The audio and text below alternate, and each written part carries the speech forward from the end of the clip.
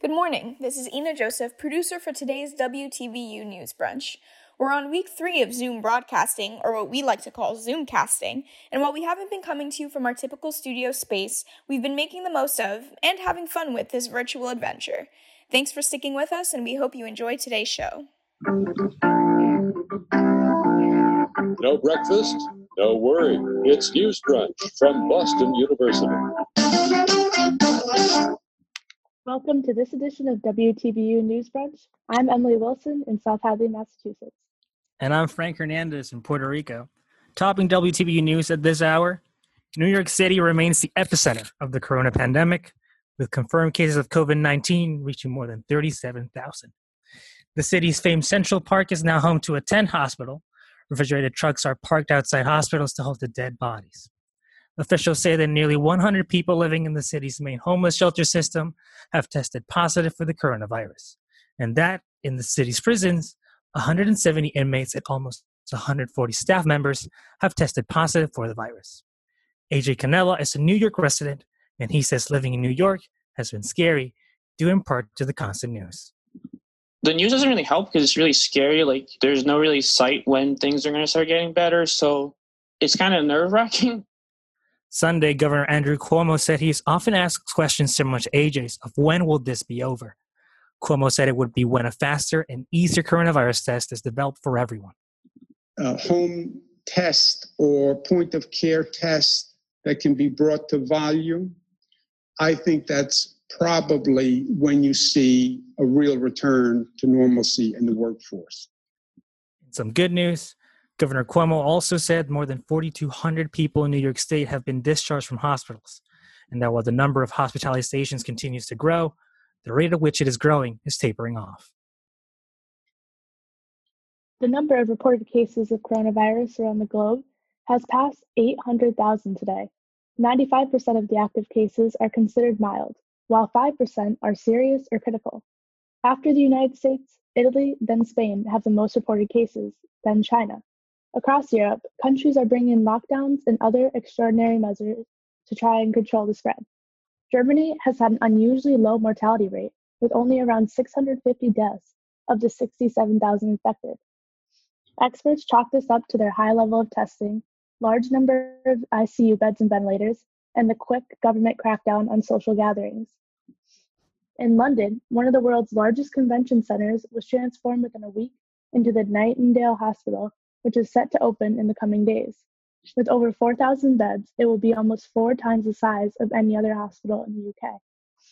Alex Woodside, a construction worker at the new hospital, posted a video to Facebook.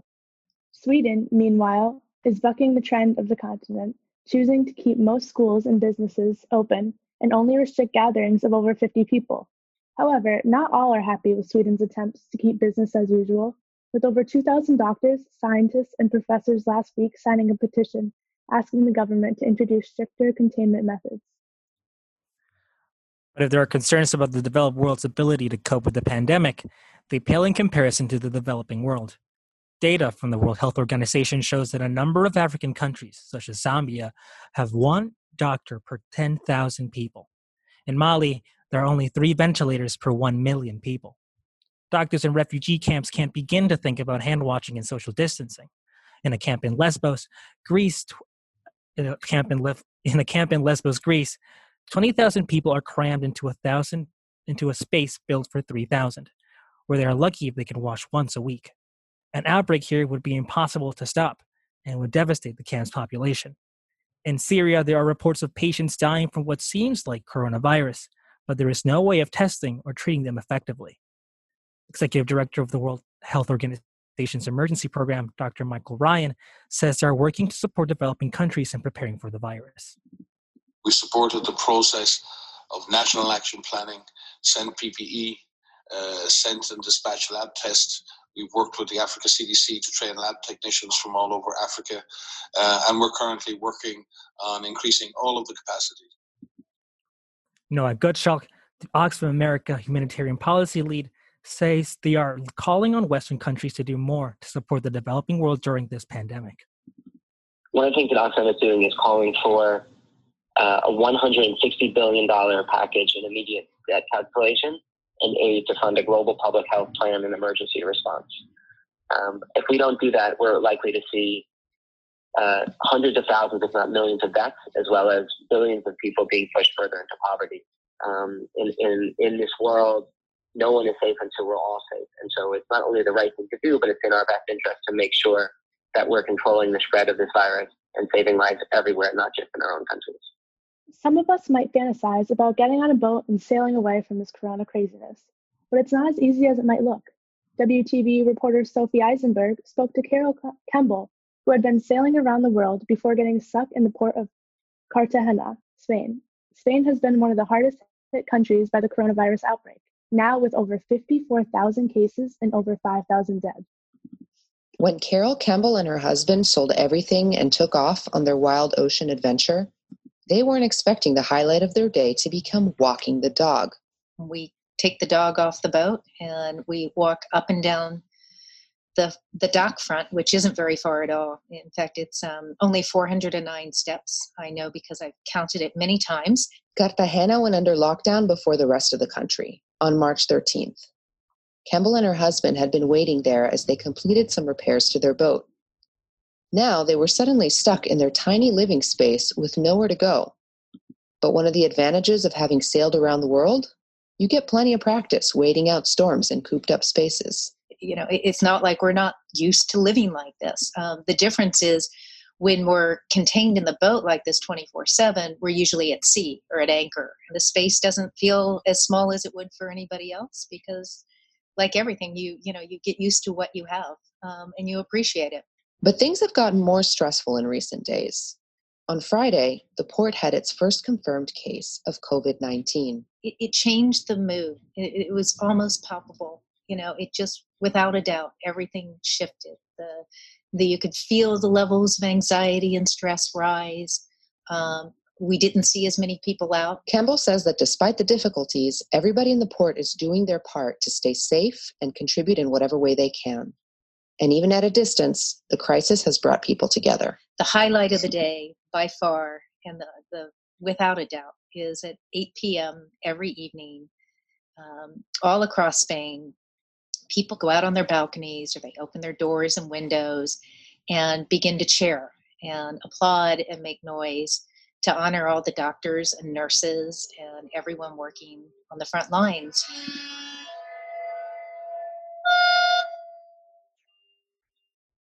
For WTBU, I'm Sophie Eisenberg in Los Angeles. And we'll be right back with how schools and colleges are adjusting to the new reality.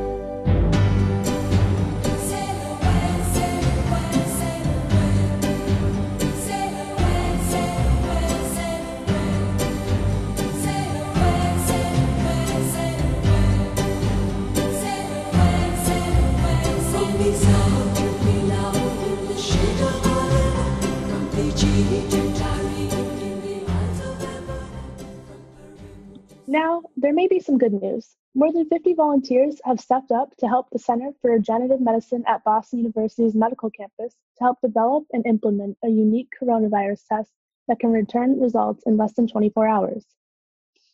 And the Food and Drug Administration has granted emergency use authorization for a 5-minute test from Abbott Labs. The medical device company plans to supply 50,000 tests per day starting Wednesday. In Boston, the number of cases of corona has grown 12% since Sunday and is hitting hospital workers hard.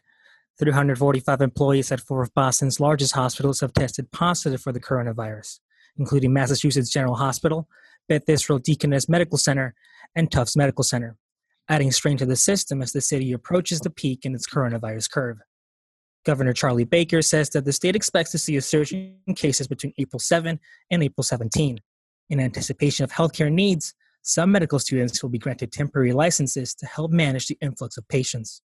The Board of Registration of Medicine is giving medical school graduates who match a specific criteria an emergency 90-day limited license to practice medicine to help in the fight against COVID-19. Meanwhile, cases in group homes and prisons continue to escalate. 10 inmates at the Massachusetts Treatment Center in Bridgewater have tested positive for coronavirus in a little over a week, along with 4 staff members. At the Soldiers' Home in Holyoke, Holyoke, a state official reports that 11 veterans have died, with at least 5 of the deaths due to the coronavirus. The home superintendent, Bennett Walsh, has been placed on leave. And Cape Cod residents are petitioning for the shutdown of the Bourne and Sagamore bridges to keep people from overwhelming their small hospitals. The Change.org petition is asking to limit bridge passage to year-round residents, medical personnel, and trucks delivering essential supplies. This petition echoes Governor Baker's request that people not travel to Massachusetts unless absolutely necessary. Comply with this request for the sake of protecting the most vulnerable among us all, our parents, grandparents, and those with underlying health conditions. Further, we're asking that folks considering travel to Massachusetts, for whatever reason, do not travel to our communities, especially if you have symptoms. Boston has seen 56 deaths and more than 5,700 cases of coronavirus since the outbreak. Boston University, like most colleges, will not be holding a graduation ceremony in May. In an email to the class of 2020 and their families, BU announced that the ceremony in May would be postponed until late August or early fall. BU isn't the only university in Massachusetts postponing their graduations. Northeastern University has also postponed their commencement until a later date, while Emerson College has opted for a virtual graduation. I talked to some grads about what this means for them. Graduation is perhaps one of the most exciting days in a student's academic career. Surrounded by classmates, friends, and family members, every student looks forward to it. But in the current coronavirus landscape we're living in, many colleges have opted for postponing or outright canceling their commencement ceremonies. Hector Millan is a senior at Penn State University. Penn State has decided to postpone their in-person ceremony that was due in May. And for Millan, the news was devastating. It's a real shame. It's a real shame. I've been looking forward to this day for all my 4 years at college. It was supposed to be a culmination of all my effort and hard work. It was supposed to be a memorious ceremony for me and my friends and my family. While Millan thinks postponing the graduation was a smart move, he admits moving into the summer still has its downsides, in particular to some of his friends. A lot of them have already plans to move to another state or country because they've gotten job offers or grad school acceptance letters, and they intend to move early to settle in or start working. So they would miss those ceremonies. But students in universities like Penn State should count themselves lucky. Other universities around the U.S. still haven't let their soon-to-be graduates know when and if they'll still hold ceremonies for them. Maria Frias studies at Wesleyan University in Connecticut, and her university still doesn't know how to proceed. The university hasn't decided whether the ceremony is going to be online or it's going to be postponed to a later date, like in the summer or in the fall. We're going to get more information closer to May, apparently, but we are getting refunded the money we paid for our caps and gowns, so I don't think that bodes well for an in-person ceremony. For Frias, the thing that hurts the most is not being able to properly say goodbye to Wesleyan. My university basically just kicked me out. I had to pack everything up through a service, so I never really got to say goodbye to just campus and everyone on campus. And it's not just graduation ceremonies they're missing.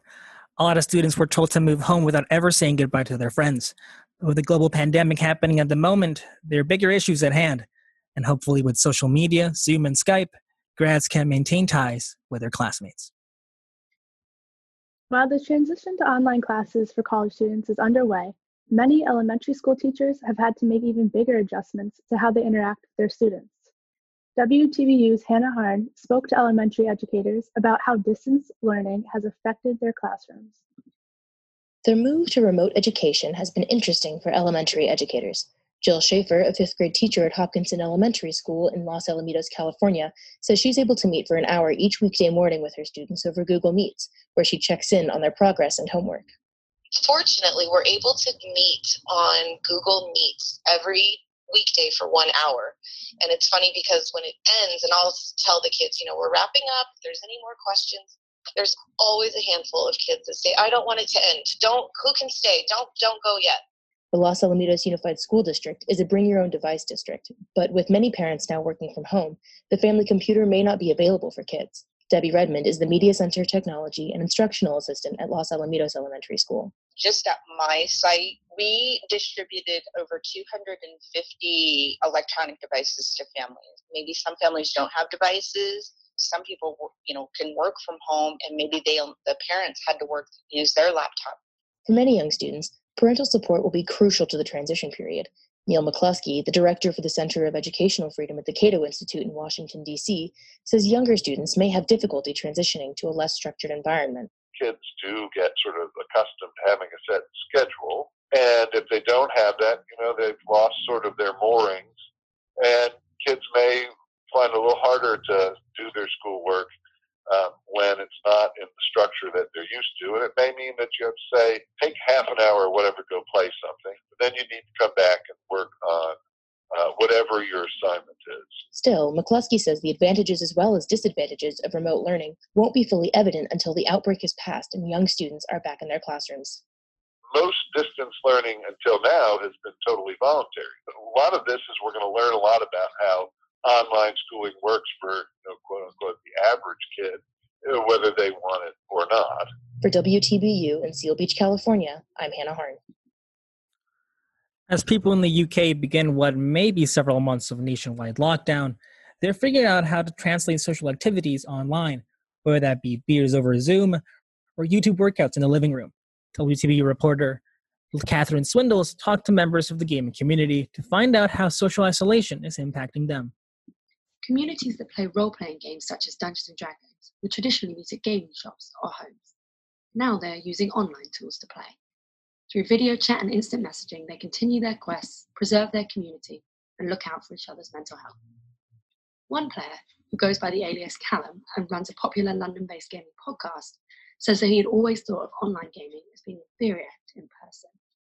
There are really a lot of people who are having their first go online, and I think it's going to change dramatically the understanding and experience of role players around the world. It's quite impressive to see that happen, not only here in London, but across the world.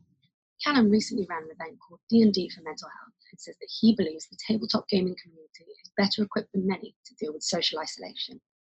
Because mental health has been part of the conversation for quite a while now. So it kind of developed a culture of being open and discussing mental health issues. Now that we have the pandemic, what's happening is that we not only still keep communicating with one another daily, but even on an hourly basis. Rupert Grayling founded an organisation that runs tabletop gaming sessions for young people with learning difficulties and behavioural disorders. He says his organisation is having to quickly adapt their methods to online. But it can be tough, because a lot of the young people he works with rely on structure and routine in their daily lives. But, he says, in times like these, it is more important than ever that young people are given the opportunity to use their creativity. We can't go running outside, but you can in the game. You can't even in real life go and slay a dragon, but you can in the game. And it's about giving them a little bit of escapism in their day-to-day actions, specifically now.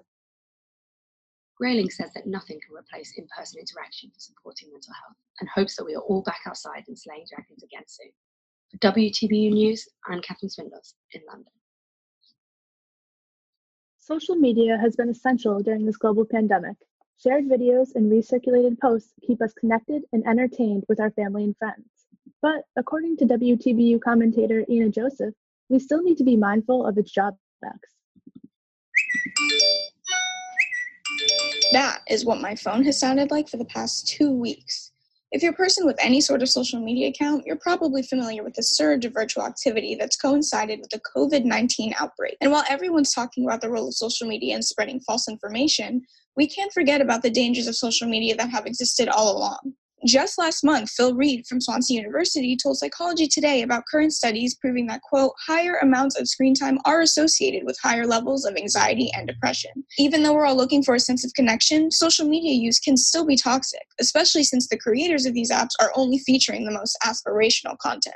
Earlier this month, The Intercept released documents detailing how moderators for TikTok were told to omit objectionable qualities such as, quote, abnormal body shapes, ugly facial looks, obvious beer belly, and too many wrinkles, end quote, from its influential For You feed. And those were only some of the, quote, low-quality traits that moderators were told to suppress. We may all be social distancing, but media platforms deliberately flaunt the most glamorous versions of it. The fact that we're only seeing the prettiest, skinniest, richest, and most interesting on social media is even more detrimental than it would be normally, because all anyone is doing nowadays while we're stuck inside is mindlessly staring at Instagram, Twitter, and TikTok accounts.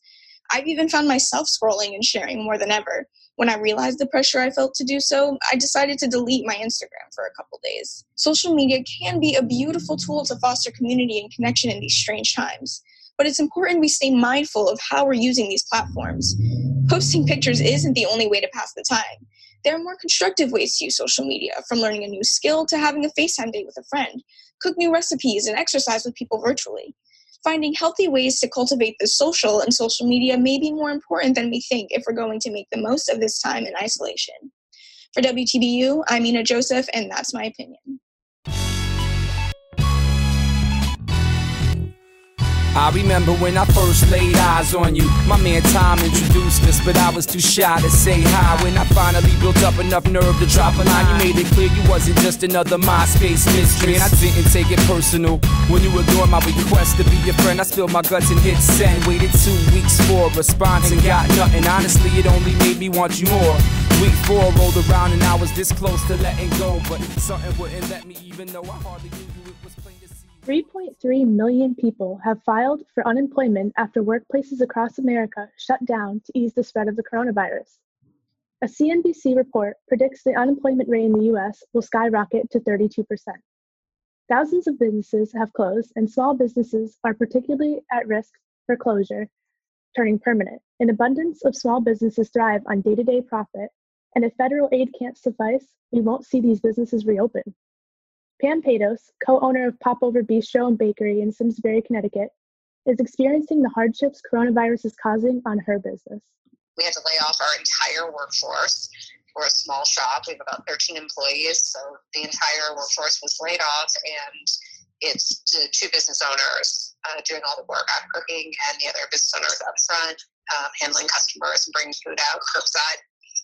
So it's been a gigantic impact on our business, and we still aren't sure of what the federal aid is going to be. We have applied for some of these Small Business Association loans, and we're really not sure what applies to us yet, but we will definitely be needing some form of relief when this is over. Kiara Joseph, a licensed cosmetologist living in New Jersey, has been out of work for 3 weeks and has concerns about paying her rent. Even though everything that's going on with the COVID-19 situation, they're still expecting us to pay rent. So that's been our number one concern, is just trying to figure out any possible ways to get around that because we have no source of income. I've applied to unemployment. Meanwhile, many folks who are still working are worried about their health. Yesterday, workers at Amazon and Instacart walked off the job, saying they did not feel safe and employers weren't providing enough safety equipment. Marijuana shops across Massachusetts fear they could go out of business after Governor Charlie Baker deemed recreational purchases of marijuana non-essential. Some agree with this decision, arguing against smoking during a pandemic that attacks the respiratory system, while others see marijuana as a necessity, especially during trying times filled with anxiety and stress. Ironically, recreational marijuana shops are labeled non-essential in some states, but liquor stores remain open. California, Washington, and Oregon deem marijuana as essential, while medical assistant in San Francisco, Jackie Cornelius, is among those using marijuana. I deal with anxiety, and I know a lot of people that really depend on the medical marijuana and everything like that, and I'm just so grateful that they decided to keep all the dispensaries open just to ease the pain. Vermont legalized recreational marijuana about a month ago, took 1 step forward and 2 steps back by only allowing medical marijuana during this crisis. With the COVID-19 forcing people into their homes, the arts have taken a major hit. No Broadway shows these days, but WTBU special correspondent Kendall Tamer is here to tell us what folks are doing to keep the arts alive. Kendall? It's a rough time for creative works, but artists are doing their best to adapt. Many filmmakers have moved their films to streaming services, museums have online tours, and many musicians like Miley Cyrus and Ben Gibbard have been live streaming. Sunday night, Elton John hosted a living room concert with dozens of musicians performing live from their couches. I love you, and you were destined for the depths of hell. I'd be tempted to temptation, given then that I must love you on the pit of death. Phoenix Figures Productions, an Orlando-based indie theater company, is also taking to the internet, hosting rehearsals through Skype and streaming a staged reading of their show Ophelia on YouTube with a special access link for people who bought a ticket. The theater's Megan Markham says that they're planning for the long term. We have a main stage show that's a full-length, original play happening in August, and I think that the casting process will probably look a lot different, especially we'll probably get a lot of video submissions and perhaps make our entire casting process be through video now, because we were supposed to be starting to cast that in May, and I just don't know if that'll be feasible. But these online solutions won't work forever, and Markham is hoping that by the end of the summer, things are back to normal, especially since they had a show in the works for the now canceled Orlando Fringe Festival. Shows like our show just can't happen online because we very often use the Fringe Festival to do immersive theater. Funnily enough, it was about a virus that infects the world and creates a quarantine zone. Tariq Campbell, founder and director of the Boston-based dance troupe The Concept Artists, says they have been doing their rehearsals via Zoom. Everyone joins. We have a majority of the group there. We'll lead a warm-up where someone will play music on there and everyone else will mute their microphones and we'll just follow the person they see on the screen. But Campbell also hopes that soon they'll be able to return to traditional studios. Every performance that we were invited to had essentially been postponed or canceled or something there. So all those performances would have been in person. They also worry that the showcase that they organize every June might also be canceled due to Corona, and doing that online would be impossible. In other arts-related news, a Vincent van Gogh painting is still missing this morning after it was stolen Monday night in a smash-and-grab raid on Singer-Laren Museum east of Amsterdam. On March 12th, the Dutch government banned large crowds to try and stop the spread of the COVID-19 virus, which led to the temporary closure of many museums. Jonathan Ribner, an art history professor at Boston University, says that art theft is not uncommon, but this situation is especially bad because someone saw this as an opportunity for theft. I mean, it's a kind of a classic example of opportunistic criminals taking advantage of a situation that where there's some kind of a perceived weakness or a gap in security. But this is especially awful because it's just so cynical and it's preying on the situation with the outbreak of the virus. The stolen work, titled The Parsonage Garden at Noonan in spring 1884, is an oil painting of a person standing in a garden surrounded by trees with a church tower in the background. The value is not immediately known, but original Van Gogh paintings are typically worth millions. Ribner said that history is in favor of the piece being recovered, as with the theft of the Mona Lisa in the early 20th century and Monet's Impression Sunrise in the 1980s. But he still feels this theft could have negative repercussions for museums.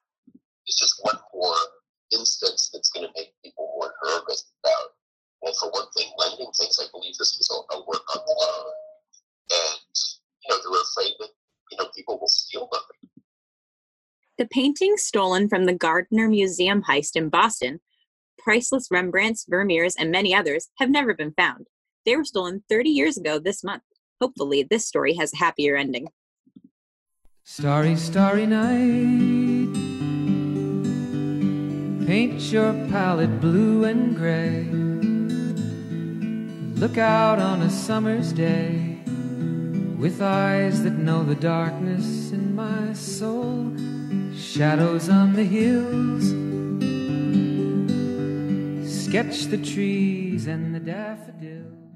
At trying times like these, many people often visit churches, temples, and mosques for solace. 38% of Americans go to a religious service weekly. But unlike in other times of crisis, that is no longer an option, at least not in person. Gathering spaces for religious services are closed. So many people are replacing in-person practices with technology. Rejoice in hope. Be patient in suffering. Persevere in prayer. Churches and other religious institutions across America are going virtual. This live stream from Sunday is at St. Mark's Episcopal Cathedral in Seattle, Washington. This isn't the only church with live streaming services. Hundreds of others have joined too, such as Buddhist Churches of America and many community churches across smaller towns. People in America are searching for a sense of community among social distancing caused by the coronavirus. One pastor from Virginia's Columbia Baptist Church, Jim Bucom, even predicts online services will remain after the pandemic. This will not totally transform the church. The church will always be a place that people gather, where they convene and congregate. That said, probably going to change the way we do some parts of church. Gatherings worldwide are adapting. The Pope went into St. Peter's Square and prayed before an empty St. Peter's Square for the first time. In his weekly morning mass, he expressed gratitude for the helpfulness among people during this crisis. Tanta gente comincia a preoccuparsi in modo più generale per gli altri.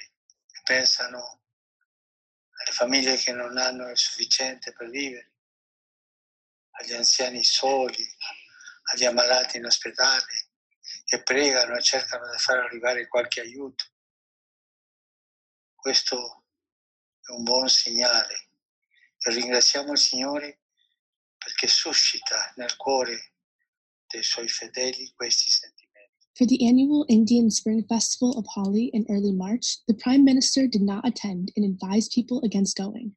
That was just weeks ago, and now it's impossible to imagine that a festival of this caliber would take place as the pandemic expands. One Massachusetts resident who attends Catholic Church regularly, Kate Garbasic, is home in South Hadley, back from college in Boston, and has seen the effects Corona is having on her family's faith. My family's definitely been interrupted by this COVID-19 crisis, especially my dad, who's a devout Catholic. He has not been able to go to church for about 2 weeks now. He hasn't been able to receive a communion, which is tough for him. Despite not being able to attend church, her family is still committed to practicing their religion. But even without formal religious services, millions of people are turning online for spiritual inspiration.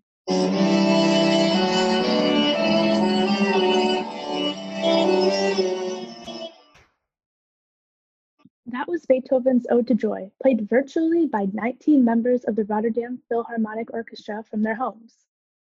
Hey, Frank. Yeah? What are you doing with your free time now that you can't spend it all at WTVU?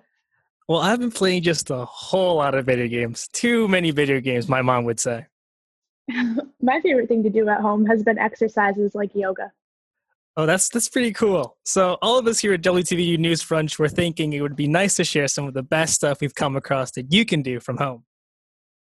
So, welcome to our new segment, Indoor Activities. First up, the arts. Some of the best museums out there have created virtual galleries and exhibitions for you to visit from home. Boston's Museum of Fine Arts and Isabella Stewart Gardner Museum both have free tours, and so has the Peabody Essex Museum in Salem. And if you're still looking to celebrate on this last day of Women's History Month, check out Freedom Baird's Feminist Futurist exhibition on the Boston Center for the Arts website. If music is more your thing, there's a lot going on right now. The Boston Symphony Orchestra and Berlin Philharmonic have both launched collections of great concerts for you to watch for free, and Club Passim in Harvard Square has started live streaming shows. Yeah, and they also created Keep Your Distance Fest, a virtual music festival accepting donations to help musicians who have been affected by the outbreak. Check out the Boston calendar for some other live concert series hosted by local artists.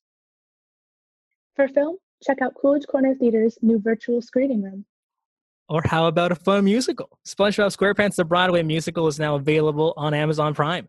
Tune in to see how SpongeBob and his friends deal with the imminent threat of a volcano that may destroy their underwater town. This is all great, Frank, but I'm just looking to let loose and have a little fun. Well, in that case, I've got one last suggestion for you. Trivia Night. Aeronautic Brewing Company is hosting a virtual trivia night every Tuesday at 8 p.m. You can order beer from them ahead of time and form your own team to play with. Sounds fun. Well, that's all for this week. We'll post links to all these resources and more on WTVU's Twitter. And stay tuned for next week's segment, when we'll tell you all about the best online classes you can take to get in shape, pick up a hobby, or hey, maybe learn something new.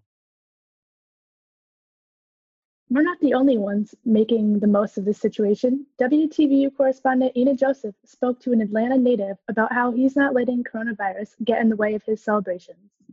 Despite everything, we're all still trying to make the most of this strange situation. Last week, a video went viral of Aaron Cotterill and his niece Chloe in Atlanta, Georgia, celebrating her 8th birthday via a social distancing block party. Chloe, stay back! You gotta stay here!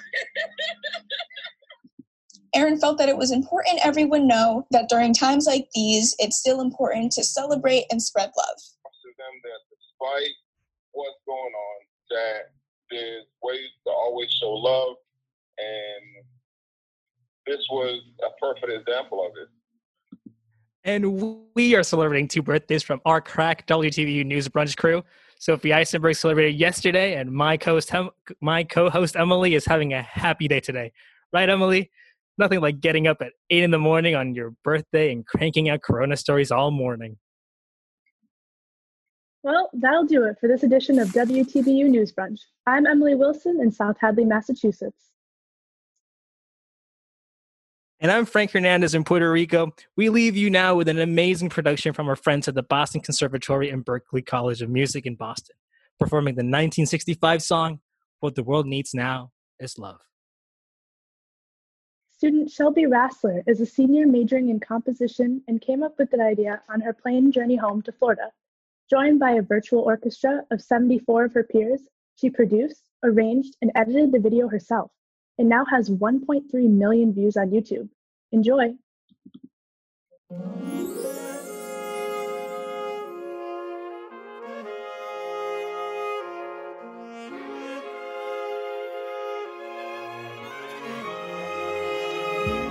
What the world needs now is love, sweet love. It's the only thing that there's just too little of.